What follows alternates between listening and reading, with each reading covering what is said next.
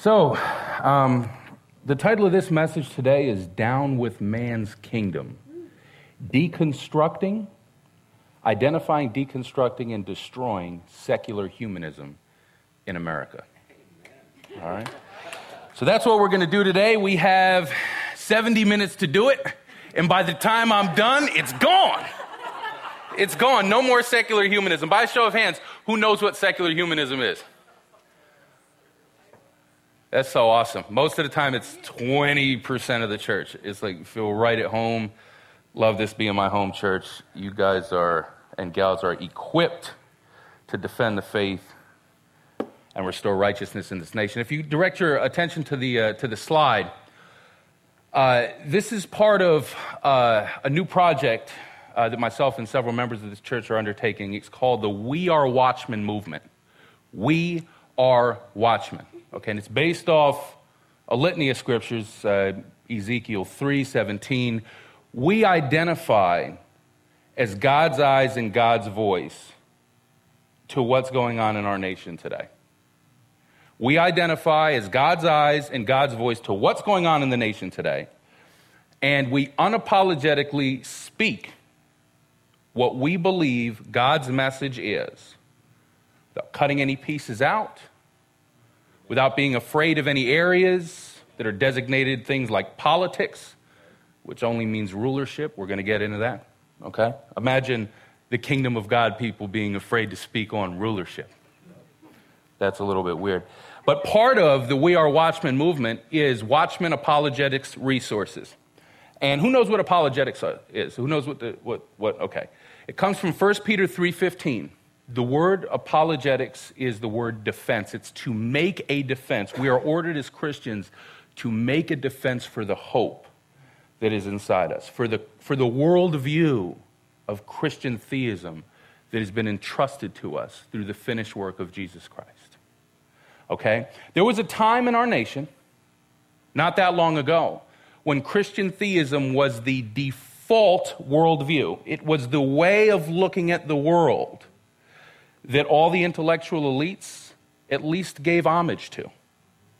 You couldn't, for example, you couldn't go through law school without studying Blackstone's commentaries. And Blackstone wrote extensively on English common law and gave credit to God as the source of natural and special revelation, and that being the basis of our law in this country. Now, there was a shift that happened, and we're going to go over that shift, to where now the de facto worldview is called secular humanism. It is the worldview where man is at the center, where there is no God, or if there is a God, he's not important to be an absolute God, and your God is good as the next God. But ultimately, God is man and man's wishes. And whatever man decides to do, as long as he has enough power to do it, it can get done. And utopia can be built on earth because, after all, we're just a collection of molecules formed by time and chance, random mutation and natural selection. And boom, here we are. And why does it matter? And believe it or not, that is the worldview that we face today. So Watchmen Apologetics Resources is about deconstructing that worldview. It's no longer good enough to say because the Bible says. It used to be. It's no longer good enough to say because God is God and God said and therefore it is. In this nation, they'll brazenly tell you, well, there is no God. Prove to me that there's a God. And so Watchmen Apologetics Resources is here to definitely give you a case for the existence of the Christian God. And so without taking too much time on this, our method, and if you go to the website wearewatchmen.org, wearewatchmen.org, in the coming weeks you'll see this unfold. But it's an outside-in approach. It's something called classical apologetics.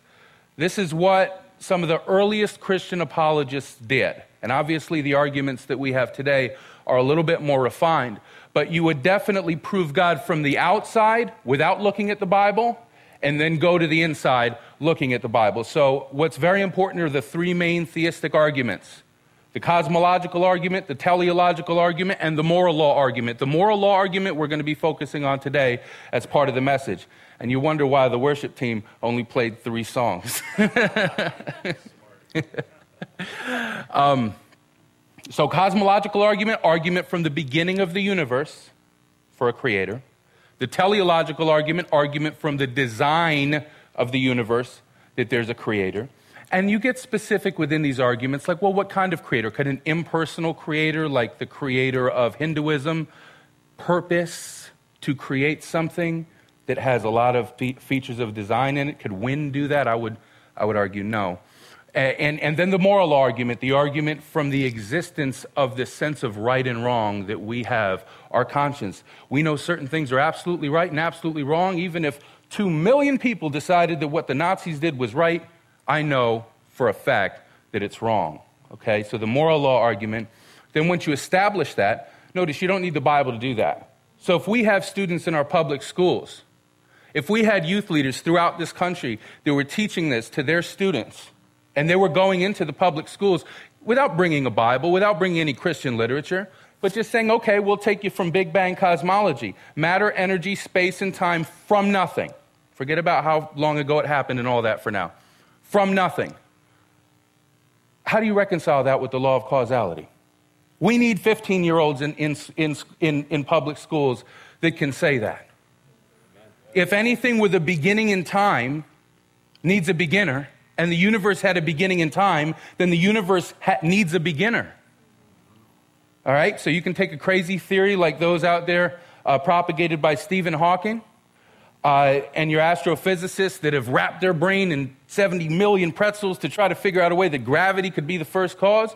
Or you could submit to, what's that rule Pastor says, the main rule of the universe, there is a God and I'm not him. Or yeah, and then the teleological argument, and so if we had kids in high school, in public schools, in these areas, if we felt confident that we could send them into those areas and they could make these arguments outside of any kind of literature, outside of having a Bible thump, outside of whatever, outside of having to bring a book of fulfilled prophecies or any of that kind of stuff, we would powerfully, because we would affect the schools from the grassroots up. And then after the natural revelation, after the 3 main theistic arguments are established, you go into the special revelation. You can go into things like fulfilled prophecy. Last week I spoke on the resurrection of Jesus Christ, which is a unique combination of the two. You can prove it without the Bible, but it helps if you have it. And so that's Watchman Apologetics Resources, is we give the resources.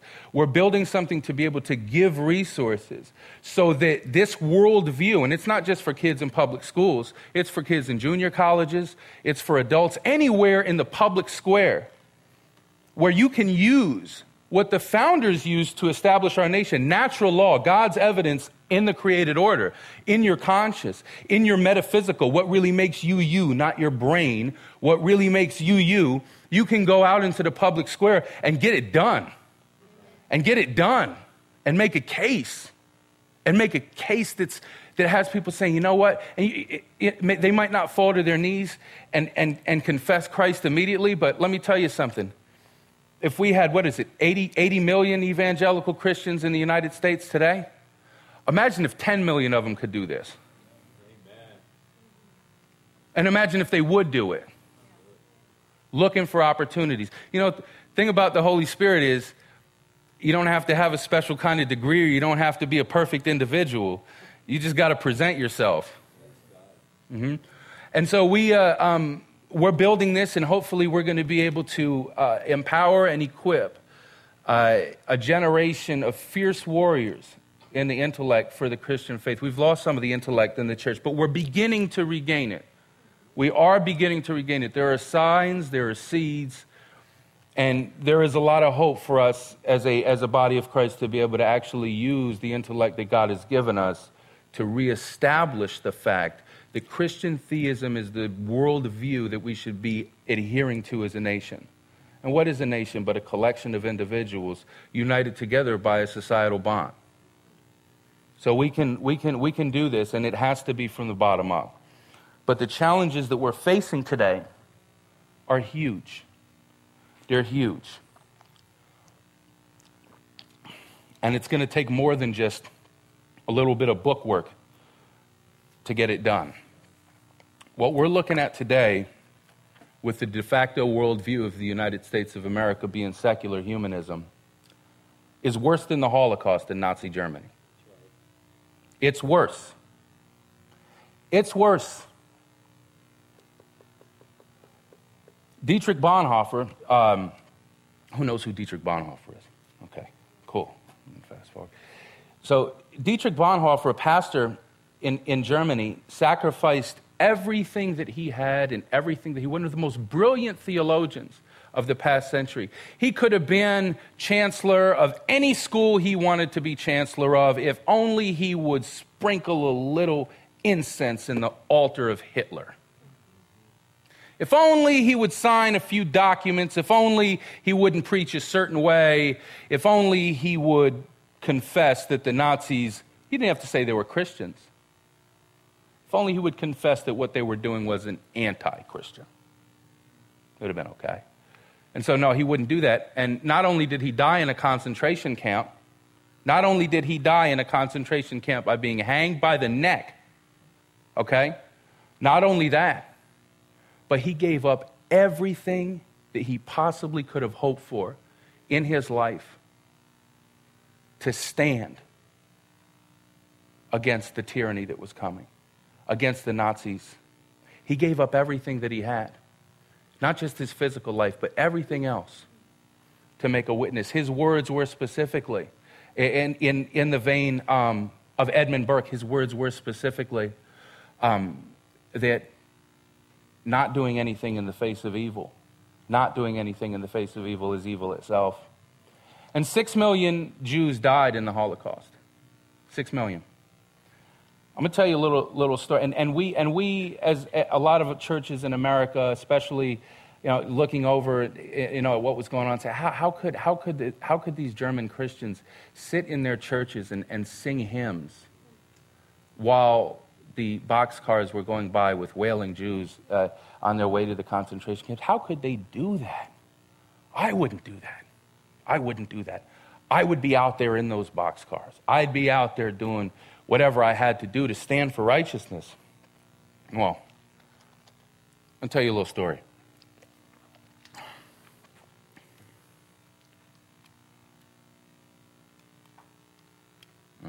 There we go.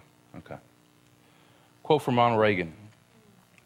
Our nationwide policy of abortion on demand through all 9 months of pregnancy was neither voted for by our people nor enacted by our legislatures. Not a single state had unrestricted abortion before the Supreme Court decreed it national policy in 1973. It's amazing the kind of things that activist justices can find in the Constitution. It was there all along. It was there all along. You want to know how that happened? How could a nation dedicated to Christian principles, founded on natural law, scripture, get to a place where something like abortion is the law of the land in all 50 states? How could a nation get to that point? Well, 1961, an activist, and there's two terms here. To describe Supreme Court justices or any kind of, judge or lawyer in America, there's two ways of looking at the Constitution. There's an activist and then there's originalist. An activist is someone who looks at the Constitution as something that's kind of living and breathing and you can do whatever you want with it so long as you know what you're doing, what's right in your heart. Okay? An originalist is someone who takes the original words of the Constitution, okay, and tries to figure out what the authors meant with the words they used and to apply that faithfully. And let me tell you something. That's the only thing that any court in America should be doing when it comes to the law of our land, which is the Constitution of the United States, okay, and the Declaration. So, in 1961, an activist Supreme Court justice named John Marshall Harlan argues for a constitutional right to privacy in a case called Poe versus Ullman. And you can imagine, doesn't seem like much. All it is a little case in Connecticut involving the use of contraceptives between a married couple. Yeah, what kind of archaic law would allow that to happen? What kind of state could ban a husband and a wife from using contraceptives? What kind of state could do that? Okay, so the whole case had no standing whatsoever. There was no actual, the people who brought the case had no standing to bring the case, but the only reason the case was brought to begin with was so John Marshall Harlan could write in his dissenting opinion, okay, the fact that there should be a constitutional right to privacy. It's in his dissenting opinion, okay? He got the idea from Melvin Wolfe, an ACLU lawyer, who claims credit for giving Harlan the strategy. See, all they need, all the way the courts operate these days is, all they need to do is kind of weasel a word in here, an opinion in here, and they'll use it as precedent for later things. You think this is important as Christians or not? Or should I just go further? Okay, because this is how it works. All right, this is how it works. So Melvin Wolfe and ACLU, isn't that a horrible, American Civil Liberties, unbelievable, you know? Wow, everything is kind of like, it's like Orwell. Yeah, everything is turned around on itself. Anyway, he claims, Melvin Wolfe claims credit for giving Harlan the strategy to adopt this approach of just kind of weaseling in that opinion, because the court doesn't like to break that new ground. So after Poe was decided, they waited about a couple years. In 1965, brought another case, and this case won, and the Connecticut law was overturned. Justice William O'Brennan, that's correct, struck down the Connecticut law as the deciding vote on the Supreme Court, and he said in his opinion that specific guarantees in the Bill of Rights have penumbras formed by emanations from those guarantees that give them life and substance. Emanations from penumbras. It's there all the time. It's there the whole time. It's probably in the Fourth or Fifth Amendment right there. There's an emanation. Okay, an emanation is a scientific term for a gas made by radioactive decay. It also means an emission, and a penumbra is a partial shadow of an eclipse.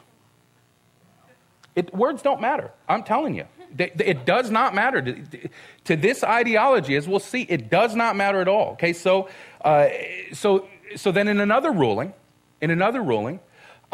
we have in Massachusetts, now that the constitutional right to privacy is established, we have another ruling in a case in Massachusetts in which the 14th Amendment is now evoked, the Equal Protection Clause, which is only meant, they use that one, oh my goodness. The 14th Amendment is only used it's the 13th and 14th Amendment were the Civil War amendments used to protect African Americans after slavery. Okay, but now it's just everyone gets anything all equally. And so since the married couple can have the right to contraceptives, now non-married couples under the 14th Amendment can have the right to contraceptives.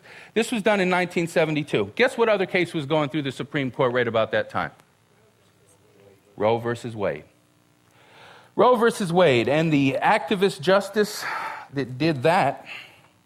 Okay, also really important in Justice William Brennan Jr.'s decision, he says, if the right to privacy means anything, it is the right of the individual, married or single, to be free from unwarranted governmental intrusion into matters so fundamentally affecting a person as the decision whether to bear or beget a child. Contraceptives, I mean, I'm sorry if we're getting too deep for church here, but contraceptives are about begetting a child. Why do you put that word bear in there? Okay? You think this isn't, this is all intentional, all right? So Roe v. Wade, 1973. Justice Harry Blackmun wrote the majority opinion. It's always a 5-4 vote, isn't it, on these kind of issues? And it's always, and you know, it always goes one way. It's always, look, if somebody's nominated to the Supreme Court like this Justice Blackmun was by Richard Nixon as an originalist to restore the original intention of the Supreme Court, it's always someone like that that evolves to the other side. It's never the other way around. It's never an activist justice coming up there and saying, you know, imagine Ginsburg turning around and saying, you know what? I think that we ought to be respecting the Constitution, don't you? You know? And doing it sincerely. It's always the other way around. And so this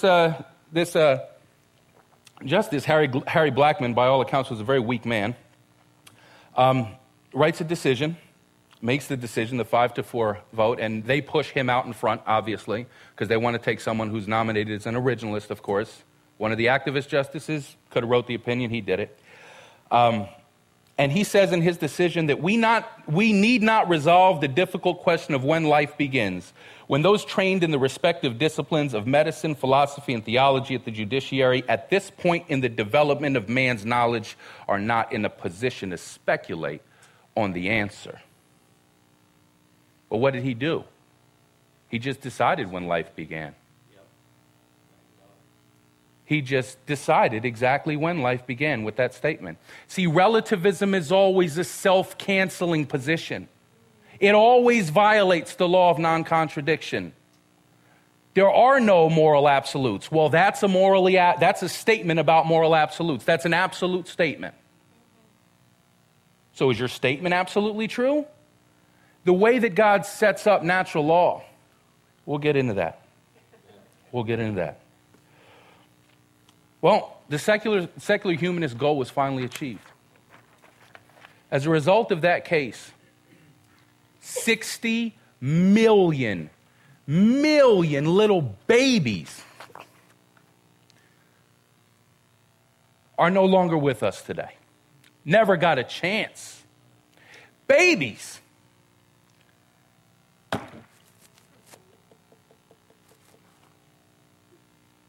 You know, there's Christians that say this is not a kingdom issue.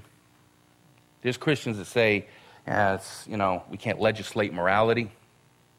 I'll tell you what, man. 60 million, 6 million Jews. We say the Christians were, placid, evil, wicked, cared more about themselves and their comfort. How does Christianity in America let that happen? Did you see there had to have been millions of pastors outside of the Supreme Court on that day. There had to have been millions. We were watching this like a hawk the whole way, and we use the generic we, obviously, right? They were all out there. You saw it on the coverage. Christians storm Washington over it. No, not at all. 60 million. Now, the non-believer, speaking as a Christian, the non-believer is already under judgment. It's already under judgment. What other judgment you're going to heap on top of? It's already separated from God. Who bears that responsibility in this kind of nation? When you see the things happening in the Old Testament to the Israelites, when you see how they strayed from God and reaped the curses of the second half of, the second 3 quarters of Deuteronomy 28, when you saw them commit idolatry and all that, who did you say, who was responsible? It was them. It's God's people in America. Amen. It's God's people in 60 million.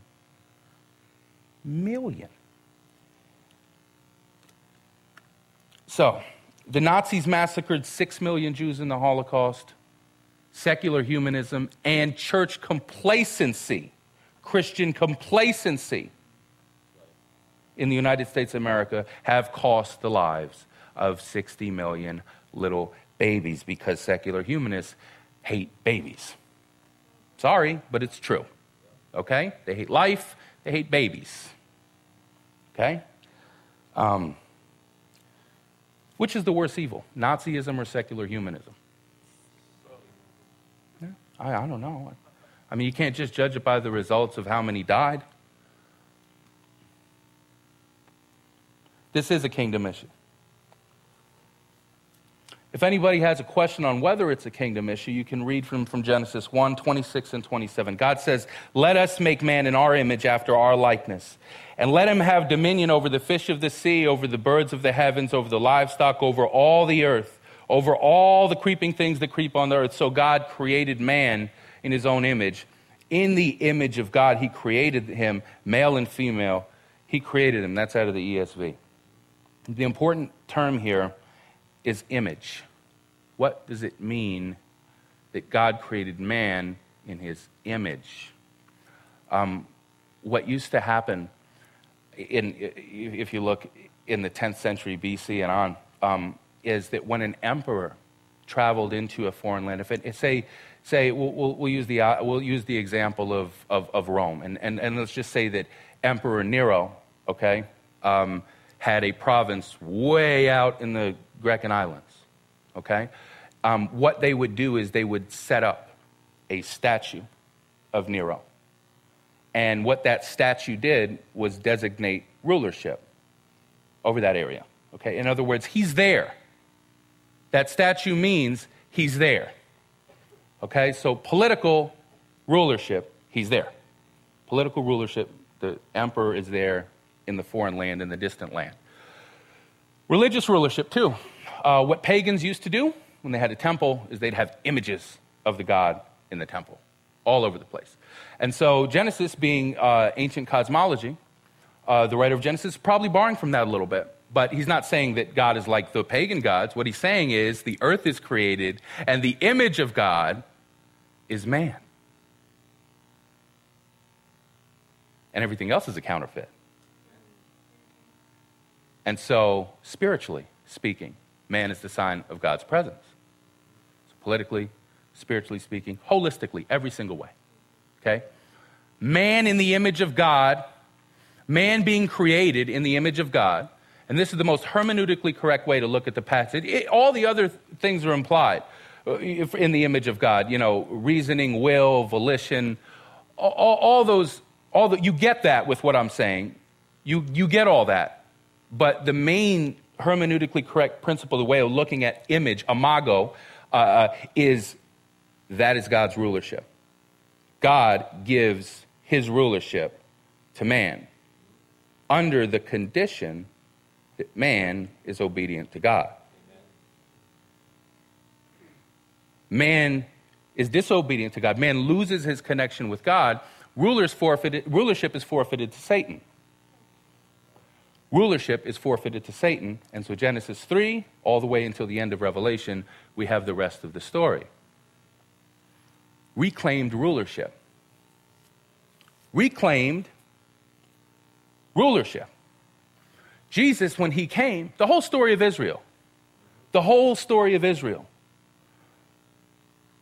is to demonstrate God's path to link man back with him and restore original intention, that man is made and reflects God.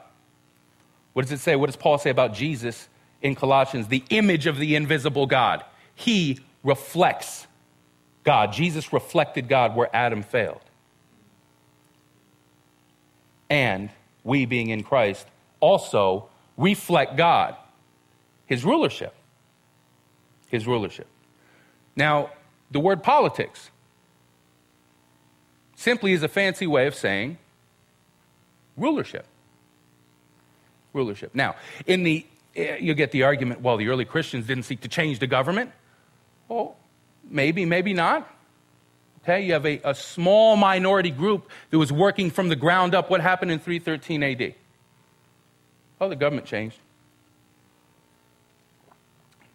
Started from less than 15 people with no power and no money except for that which comes from heaven.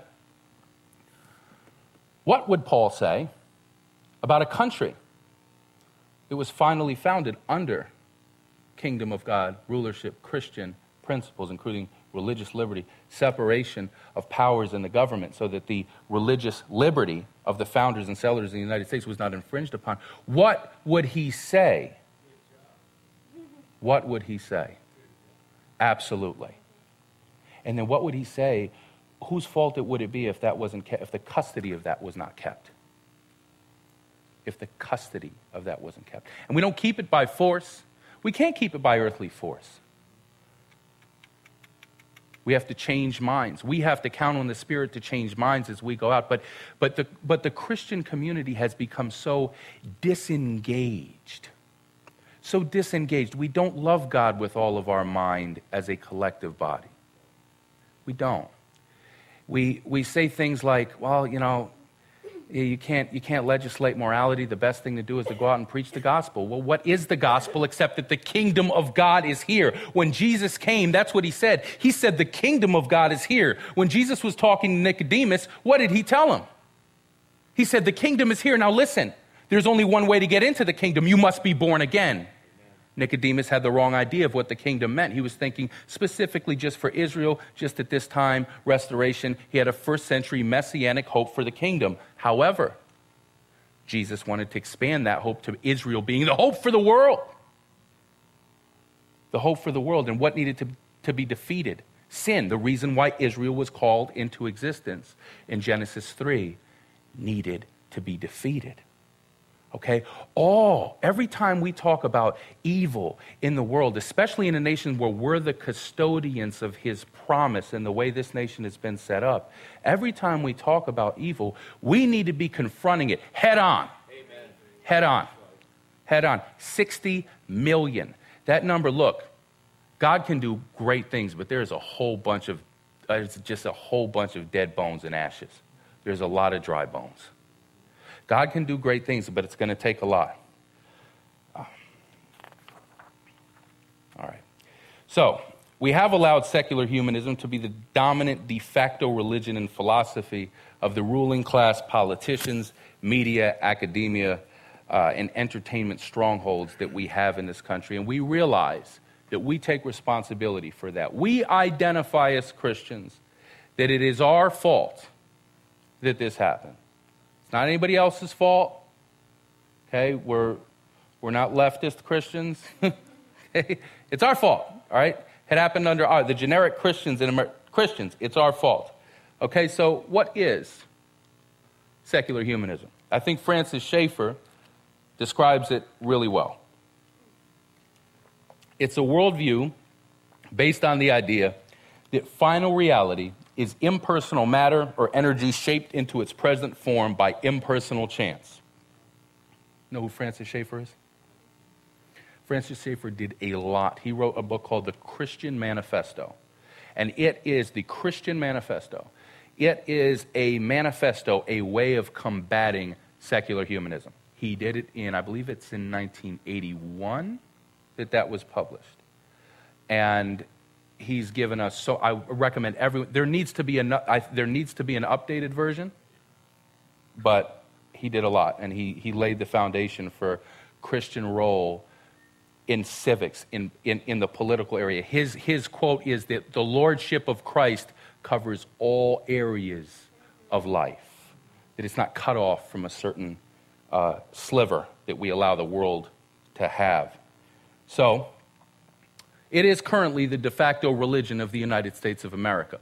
When I say that, what I mean is that it is the rulings, all the major rulings of the day, fall on the side of the secular humanist.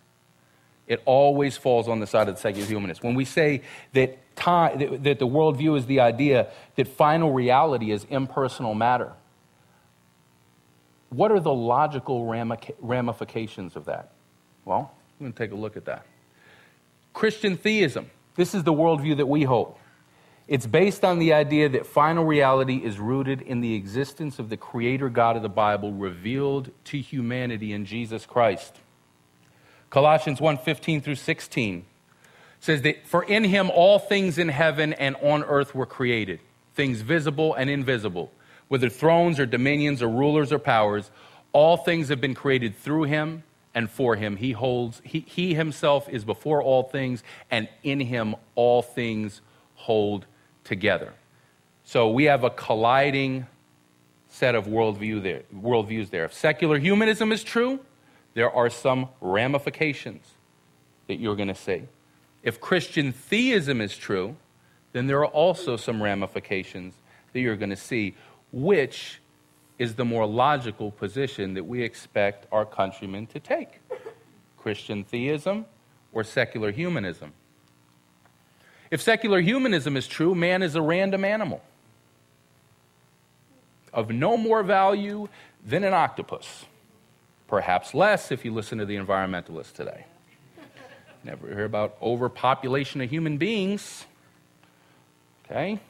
You hear about that all the time. You don't hear about overpopulation of polar bears, of dogs, of cats. I don't know any. Well, perhaps pigs in Texas. There is a hog problem in Texas. They allow, whatever. Okay. So man is a random animal. Truth is relative. There is no absolute moral truth, which is an absolute statement, right? Okay, so that's self-canceling. It violates the law of non-contradiction. When you approach somebody that is a secular humanist, they may not identify by that term. A relativist, they may not identify by that term. They may call themselves a free thinker. Ask them how you can hold relativism and not violate the law of non-contradiction. The law of non-contradiction says that two opposing views, two opposing things cannot be equally true. 2 plus 2 cannot equal both 5 and 4. It is either 5 or 4. The law of non-contradiction has been something that is so ingrained in philosophy that you have to chuck out everything from before existentialism. Getting a little bit into the weeds here. You have to chuck out everything from the majority of all the major philosophers in existence that we have in the libraries to be able to hold to it. And I've never seen a good refutation of it. Freedom is an illusion. Now we're getting into a little bit more of the practicality here. Freedom is illusion. Without truth, there is no freedom. It's an illusion. Without truth, your being free depends on the will of another man or a woman or a person or collection of persons. Is that freedom? When somebody that has a pen or a phone can write something that affects your life and says, deal with it, is that freedom? Is that freedom? It's not freedom. It's not freedom at all. So freedom, you may feel free. You may be able to go to the movies. You may be able to go to the mall. You may be able to get a nice phone. You may be able to do certain things, but you're not truly free. You're not truly free to exercise your conscience. You're not truly free to be who God has called you to be. Freedom is an illusion if secular humanism is true. If secular humanism is true, power is greater than justice. Power is greater than justice. Because after all, what is justice?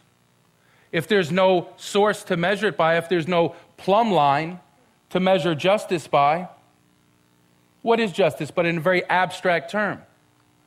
And if we can, by force, do what the majority in power or whoever is in power, whether it is a minority or a majority, if we can by force implement utopia and lift humanity from the mud to the stars, isn't that worth more than antiquated notions of justice?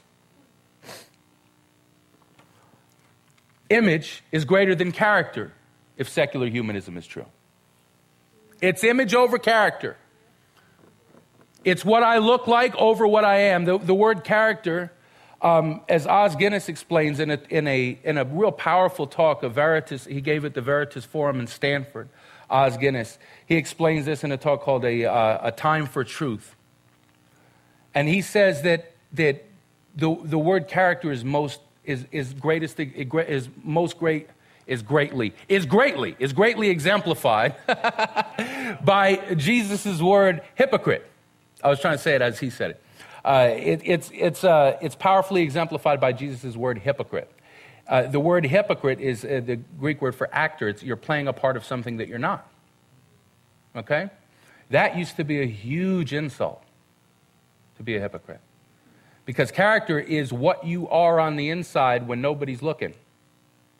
But if there's no moral standard to judge character by, and if it's the means justifies the ends, and there's no real truth to be accountable to outside of a collection of human opinions, then image is more important than character.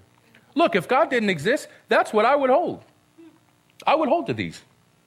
If God didn't exist, I wouldn't be in here talking to you from the other side. I'd be talking to you from this side. All right? If secular humanism is true, the king is law. And you can take that word king and move government in, whoever's in power. The king is law.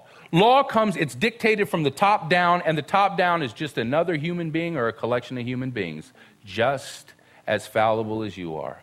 Isn't it scary that a group of lawyers with black robes, more partisan now today than ever, get to make decisions for 300 million Americans? Isn't that scary? The king is law. Since there's nothing above the king, well, what he says goes. What she says go. What they say goes. The state is the one to give the rights. The king, the throne. You grovel at the feet of man to do what you need to do. To open your business, to worship, to raise your kids the way you want to raise your kids, to define marriage the way you define marriage. You better come to man, hat in hand. Man.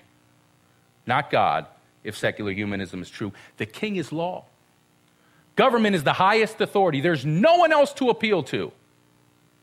The capital G is government.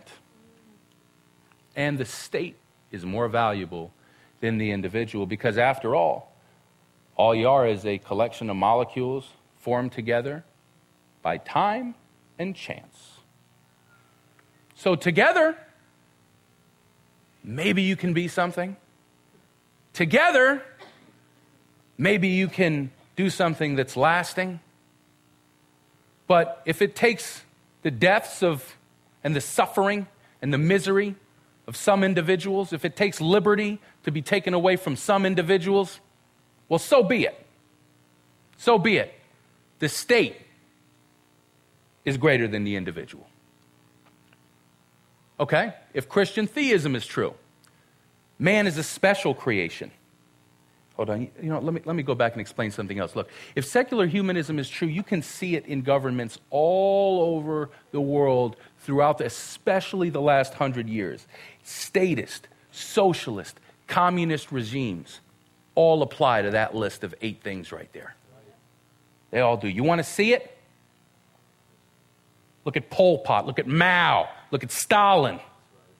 Hitler to some degree, though he had a lot of weird other things worked in there. Nationalistic socialism. All right? If Christian theism is true, man is a special creation. Okay? There is intrinsic value in man. All right? Truth is absolute. It's not relative. There is a standard by which we know things are morally right or morally wrong. Now, since we live in a world that's racked by evil, there are sometimes only 2 wrong choices, it seems like. Okay?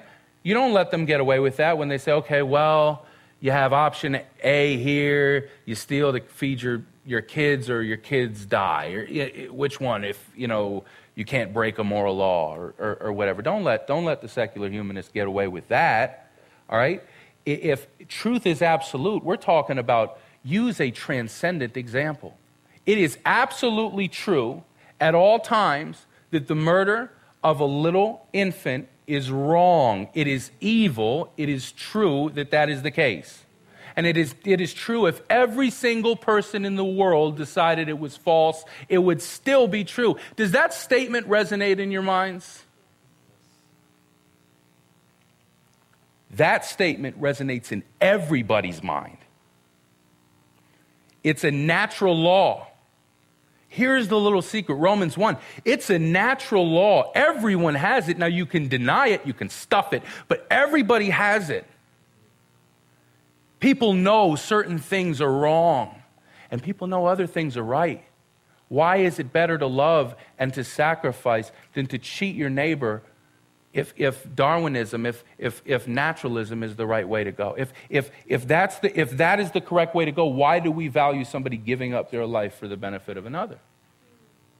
It goes against everything that naturalism teaches. Okay?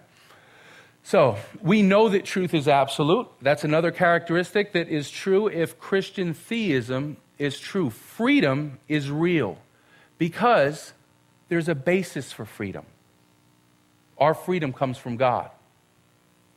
Our freedom comes from God. Our liberty comes from God. The Declaration of Independence says that all men are created with the right to life, liberty, and the pursuit of happiness. This is the truth. Now, freedom may be stomped, it may be taken away, but not in a way that's consistent with Christian theism. You can't have Christian theism and no freedom. You can't. You can't have Christian theism and no freedom to practice other religions that aren't even Christian. Christian theism provides for the freedom of non-Christians. Okay?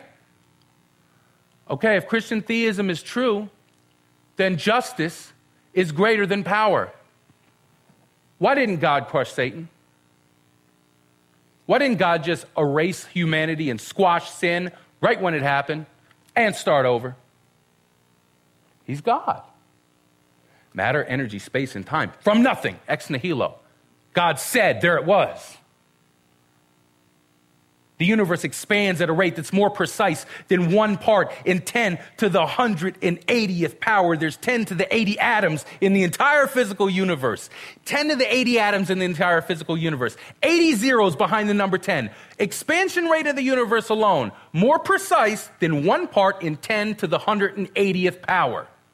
You dial that knob one direction or another, no stars form, no heavy elements, no you. Powerful God. Amen. Powerful God. Why didn't he just, okay, you messed up, lights off, lights on over here, new universe, new creation. Why didn't he do that? Because justice, his character dictated the fact that this is the way that he's going to do it. And it cost God everything. His plan of redemption cost him everything. It cost him himself. It cost him his son. Jesus was God humiliated at the hands of man. Instead of crushing and using power, God chose to suffer the most brutal and disgusting form of humiliation. Because if Christian theism is true, justice is greater than power. Justice over power. Now, as you read down, you can imagine, I sometimes, in giving a talk like this, I imagine the audience flipped. And if it was just secular humanists, oh, that would be great. Yeah. I imagine them seeing those points and saying, gosh, that's kind of what I want. That's kind of what I feel. I feel justice is more important than power. The big cause of the secular humanists, lest we demonize them, one of their big causes is social justice, which is just another word for redistribution of wealth and empowering the government. But to them, the government's God. They want to help people. Where do they get that from? Where do they get that from? Get that from God. Misguided. But talk to them about this. What's greater, power or justice? Why? Secular humanism is true. Which is greater? Christian theism is true. Under my worldview, don't I have a more rational basis for asserting justice over power because of the example of what God did? Our God, the Christian God did? All right. If Christian theism is true, image is inferior to character. It's character over image. Character over image. Okay, where politicians today are just concerned with how they look to their voters, how they look to their donors, selling out every chance that they get, trying to get us to, as a community, as a Christian community, to throw in with them. And as soon as they get to Washington, they're cutting deals even before the campaign. You look at what's that? So darn frustrating. So frustrating. Man, I'm sorry. But if Christian theism is true, if they're holding to Christian faith, if we have devout Christians in the seats of authority, then character over image. Who doesn't want character in the people we send to Washington? They're not our leaders, okay? We're their leaders. That's right. We're their leaders. They're our representatives. okay, which I don't want to get too rabbit trailed here, but whenever somebody tells you that, we ought to submit to the authority, if they break out Romans 13, put it right back on them. Say, absolutely, the authority needs to be submitted to according to the rule of this land, okay? We, the people, are the governing authority, not them, not the ruling class. That's right. So yes, it needs to be submitted to. Come to my side, please. Help me out. We need some help over here. There's 80 million evangelical Christians. Less than 25% of them vote in national elections. I don't know the number in state and local. You can imagine. All right? Imagine that. Character being more important than image. Which person's going to disagree with that? Okay, if Christian theism is true, that's the case. The law is king. Number 6, the law is king. Lex Rex. This was a famous concept that was brought about by a Scotsman named Samuel Rutherford. He had a huge influence on John Locke, who in turn influenced Thomas Jefferson. And this statement, Lex Rex, means the law is king. It was revolutionary. It was a byproduct of the Reformation. The Reformation, which put God first, God's word over the authority of the church and the political figures. God, let's return to God's word. And so that created a political ideology in people like Samuel Rutherford, who said, no, it's not that the king is law, it's the law is king. Lex Rex, lex law, rex king. God gives the rights. God-given rights. The rights come from God. They're not given to you by government. Again, you take the naturalist, you take the liberal, whatever title they want to give themselves, whatever they identify themselves as, and you say, gosh, if God doesn't exist, then my rights come from a collection of people, right? And so do yours. Doesn't that stink? Do you feel that's the way it should be deep in your heart? Yes, it's a very experiential form of apologetics. You ask them. Don't worry about what comes out of their mouth. Trust the Holy Spirit. Ask them. Ask them. It has a profound effect. It has a profound trust the natural law that God has placed in every single individual out there. All of them are just, how are we better? In some way, did we receive the Holy Spirit and all of a sudden we grew a conscience? Well, wait a second. It's wrong to shoot somebody in the head for no reason. Oh my gosh.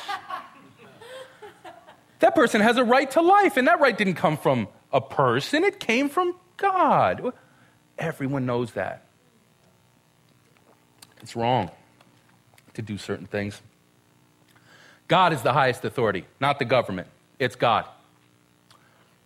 Good thing is, God is omniscient. He's omnipresent. He's everywhere. He knows everything. He should be the highest authority. Look at some of these politicians. I was going to play a clip,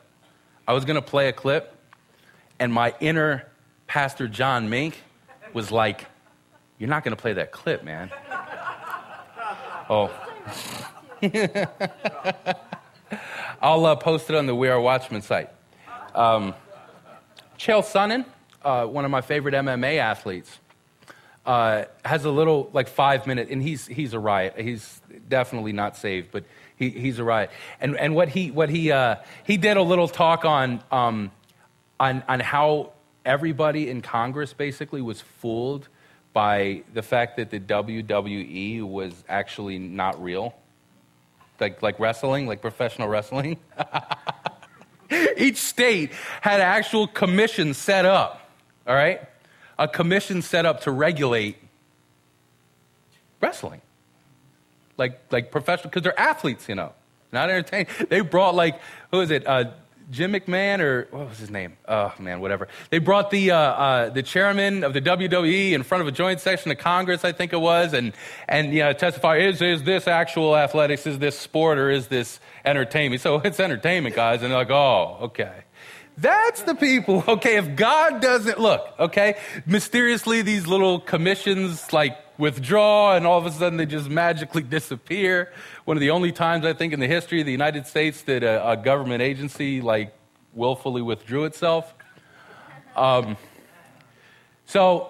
that's who has the authority. That's who has the authority. That's who has the authority. If God isn't the highest authority, then it's man, okay? State is less than the individual. That's the hardest one for them. That's the hardest one for them.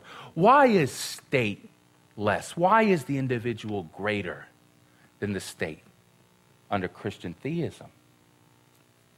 Well, because the state itself is personless. It's not, how do you address the state? How do you take care of the needs of the state? This is what the opposite side is always trying to do. They're trying to build utopia. You can't. Central planning can't do it. These individuals, their needs are so unique. We're soulless creatures as well as physical creatures. Each one needs to be treated like an individual for the state to function.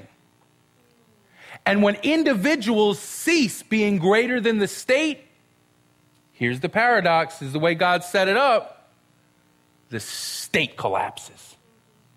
And it becomes some kind of authoritarian system where liberty doesn't exist, where freedom doesn't exist, where oppression is rampant. Tyranny. Tyranny, absolutely.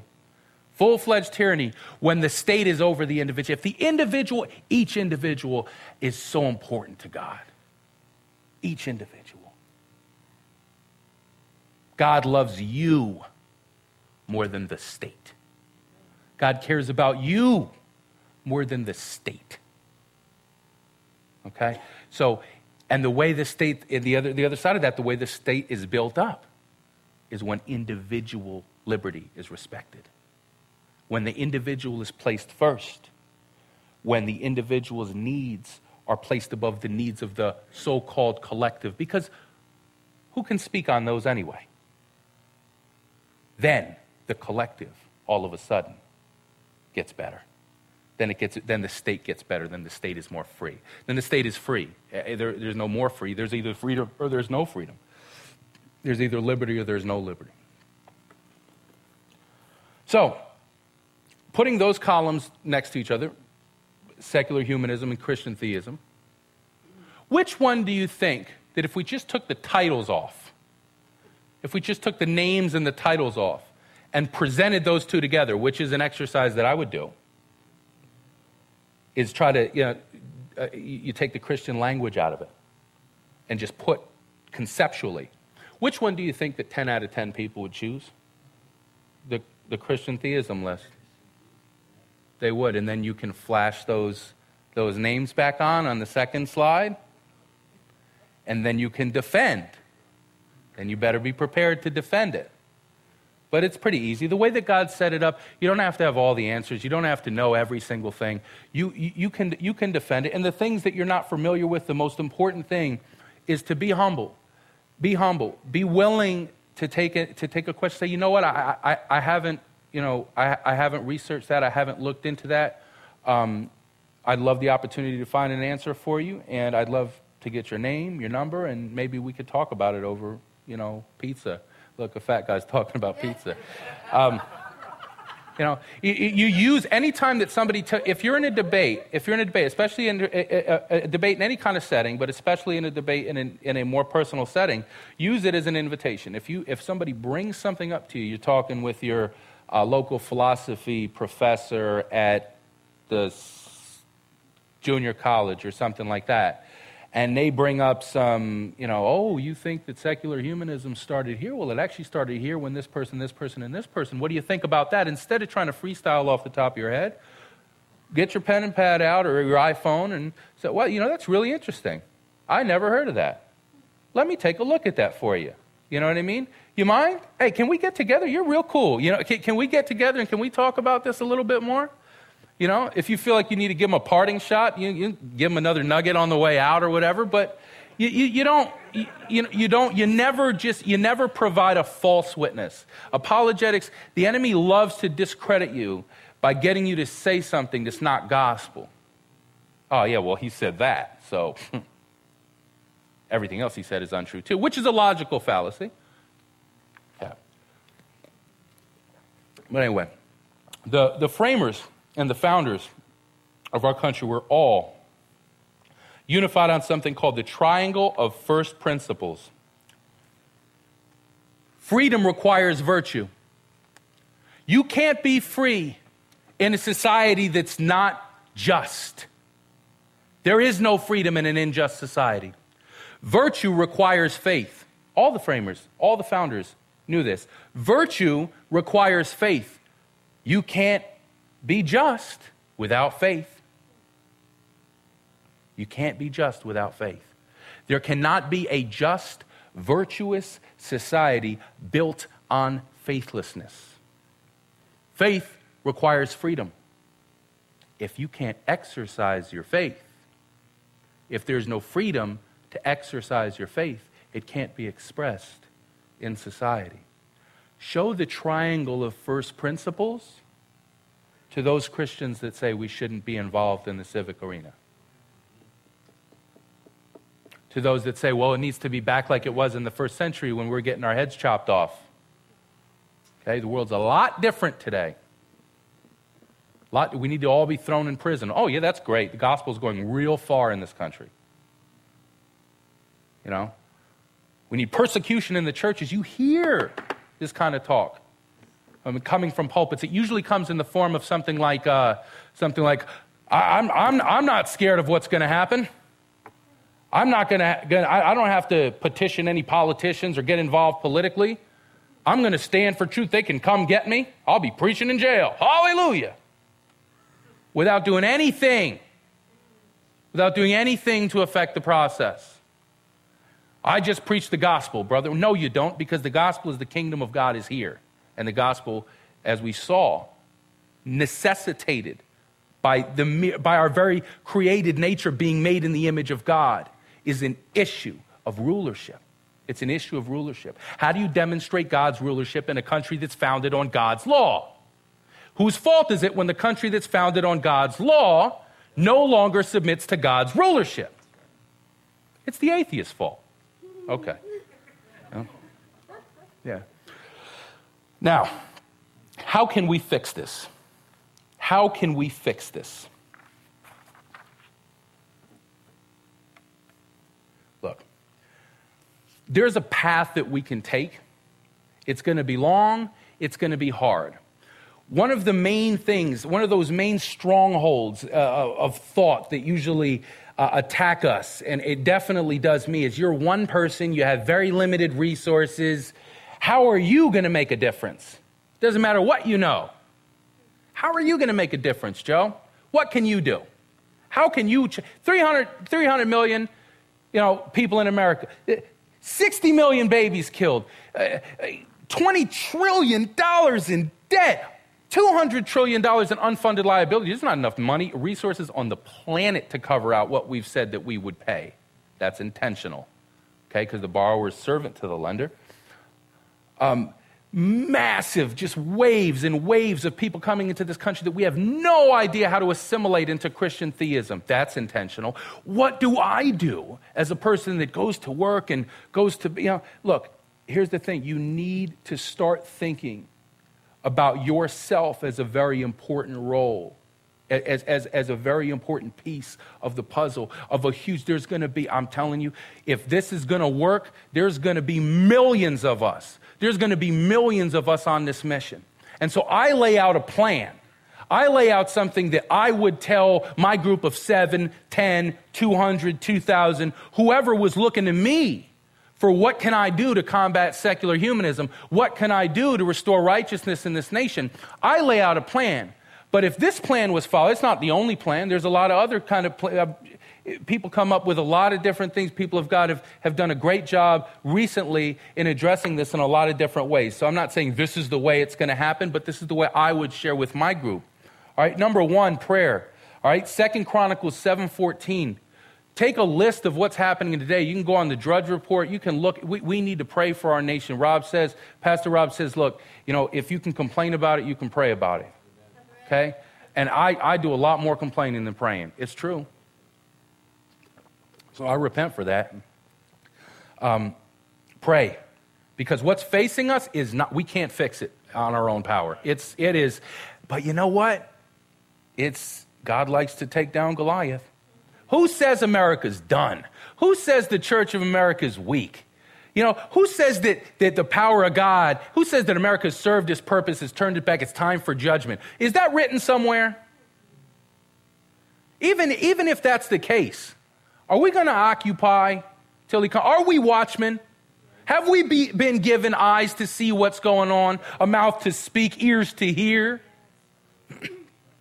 Are we going to be held to account? God isn't going to say you as just a person in the world. He's going to say, I created you for a specific time, a specific place, a specific purpose. There are no mistakes. Okay? Here's your account of what you did right, and here's some stuff that really, you could have done. What if he went to the judgment seat of Christ as all believers do, 2 Corinthians 5, and just God played a role of what could have been done if you had just chose A instead of B, or chose D instead of F, or chose Z instead of Q, and all these. Look, here's something that we can do. We need to demonstrate the absurdity. We need to make a mockery out of the philosophy of secular humanism. It needs down. It needs destroyed. It needs to be finished. Here's one way to do it. This is the moral law argument. Now, this is formed in a deductive way. The moral law argument, all the major arguments for the existence of God are formed through deductive reasoning. Okay, and deductive reasoning simply means premise plus premise equals conclusion. If you can prove that the premises of your argument are true, then the conclusion logically follows. It's different from inductive reasoning. I got 3 minutes left, so we'll just keep going. Premise one, there is no law without a lawgiver. Now, there are fancy ways to support that premise. The easiest way that I've found is to ask somebody in the reverse, is there a way to have an actual law if it wasn't given by anybody? Could you imagine that happening? And that's usually the way I start the moral argument. I'm not like, here comes the moral law argument, premise one. There is no law without a lawgiver, because they're on their heels. So look, they're immediately, yeah, there could be. What if, no, okay? There's a tactic to this. Ask them in the reverse. Could there be a law? Hey, Michael, could there be a law without a lawgiver? What do you mean? No, of course not. What kind of law would that go? Okay, good. You've confirmed premise one for me. I'll move on to premise two, okay? Premise two, there is a moral law. Whoa, wait a second here. What do you mean a moral law? There are certain things that are absolutely right, no matter the culture, the time, the place. There's things that are absolutely wrong, no matter the person, the culture, the time, the place. There's things that are wrong if everybody on the face of the earth said that they are right. And we talked about that a little bit. So you establish that. Use the big examples. Point to the transcendent examples, the hugest ones. You can also do it in the positive instead of being so negative. Is there such thing as absolute beauty? You can use that. Is there such thing as, there's something that's so beautiful that everybody has to say that it's beautiful, that it's not a matter of opinion, that it just is beauty? Point to an example like that, okay? And then the conclusion will logically follow. Premise one plus premise two equals the conclusion. Therefore, there is a moral lawgiver. Secular humanism destroyed in 120 seconds. In 120 seconds. Now, there are debates that you can go on. What this is not. This argument has been contested.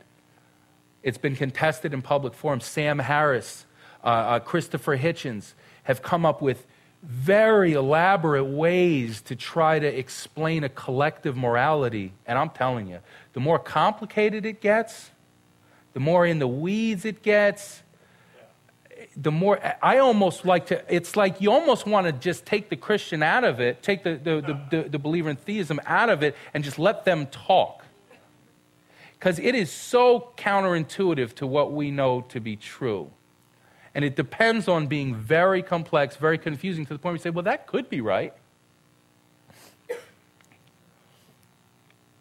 We need to obey 1 Peter 3:15, be apologists, build ourselves up. Watchman Apologetics Resources. We must spark an interest in God's word. 43% of those U.S. adults who consider themselves highly knowledgeable about the Bible, a Barna study, were able to name the first 5 books of the Bible. Highly knowledgeable. Check the books. Okay, what are the first 5 books? I have no idea. Okay. All right? So if there's no biblical literacy, it starts in the church, and biblical literacy. And then finally, dedicate to civic responsibility. Confront unchristian apathy in the political arena. Confront it.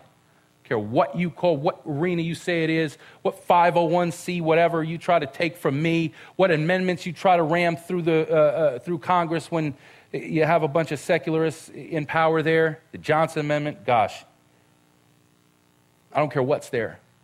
We're going to use everything we have, even if it comes down to civil disobedience. Okay? Okay, to stand for God's truth in the political arena. If we just got another 10% of evangelicals to vote, we probably would be fine. Okay? Support, we have a wonderful elder in our church, David Lane, who's done the American Renewal Project, as the founder behind that. Get behind movements like that. Obviously, our senior pastor, Rob McCoy, wow, what a blessing, running for city council now. Was outspent, outmaneuvered, out everything by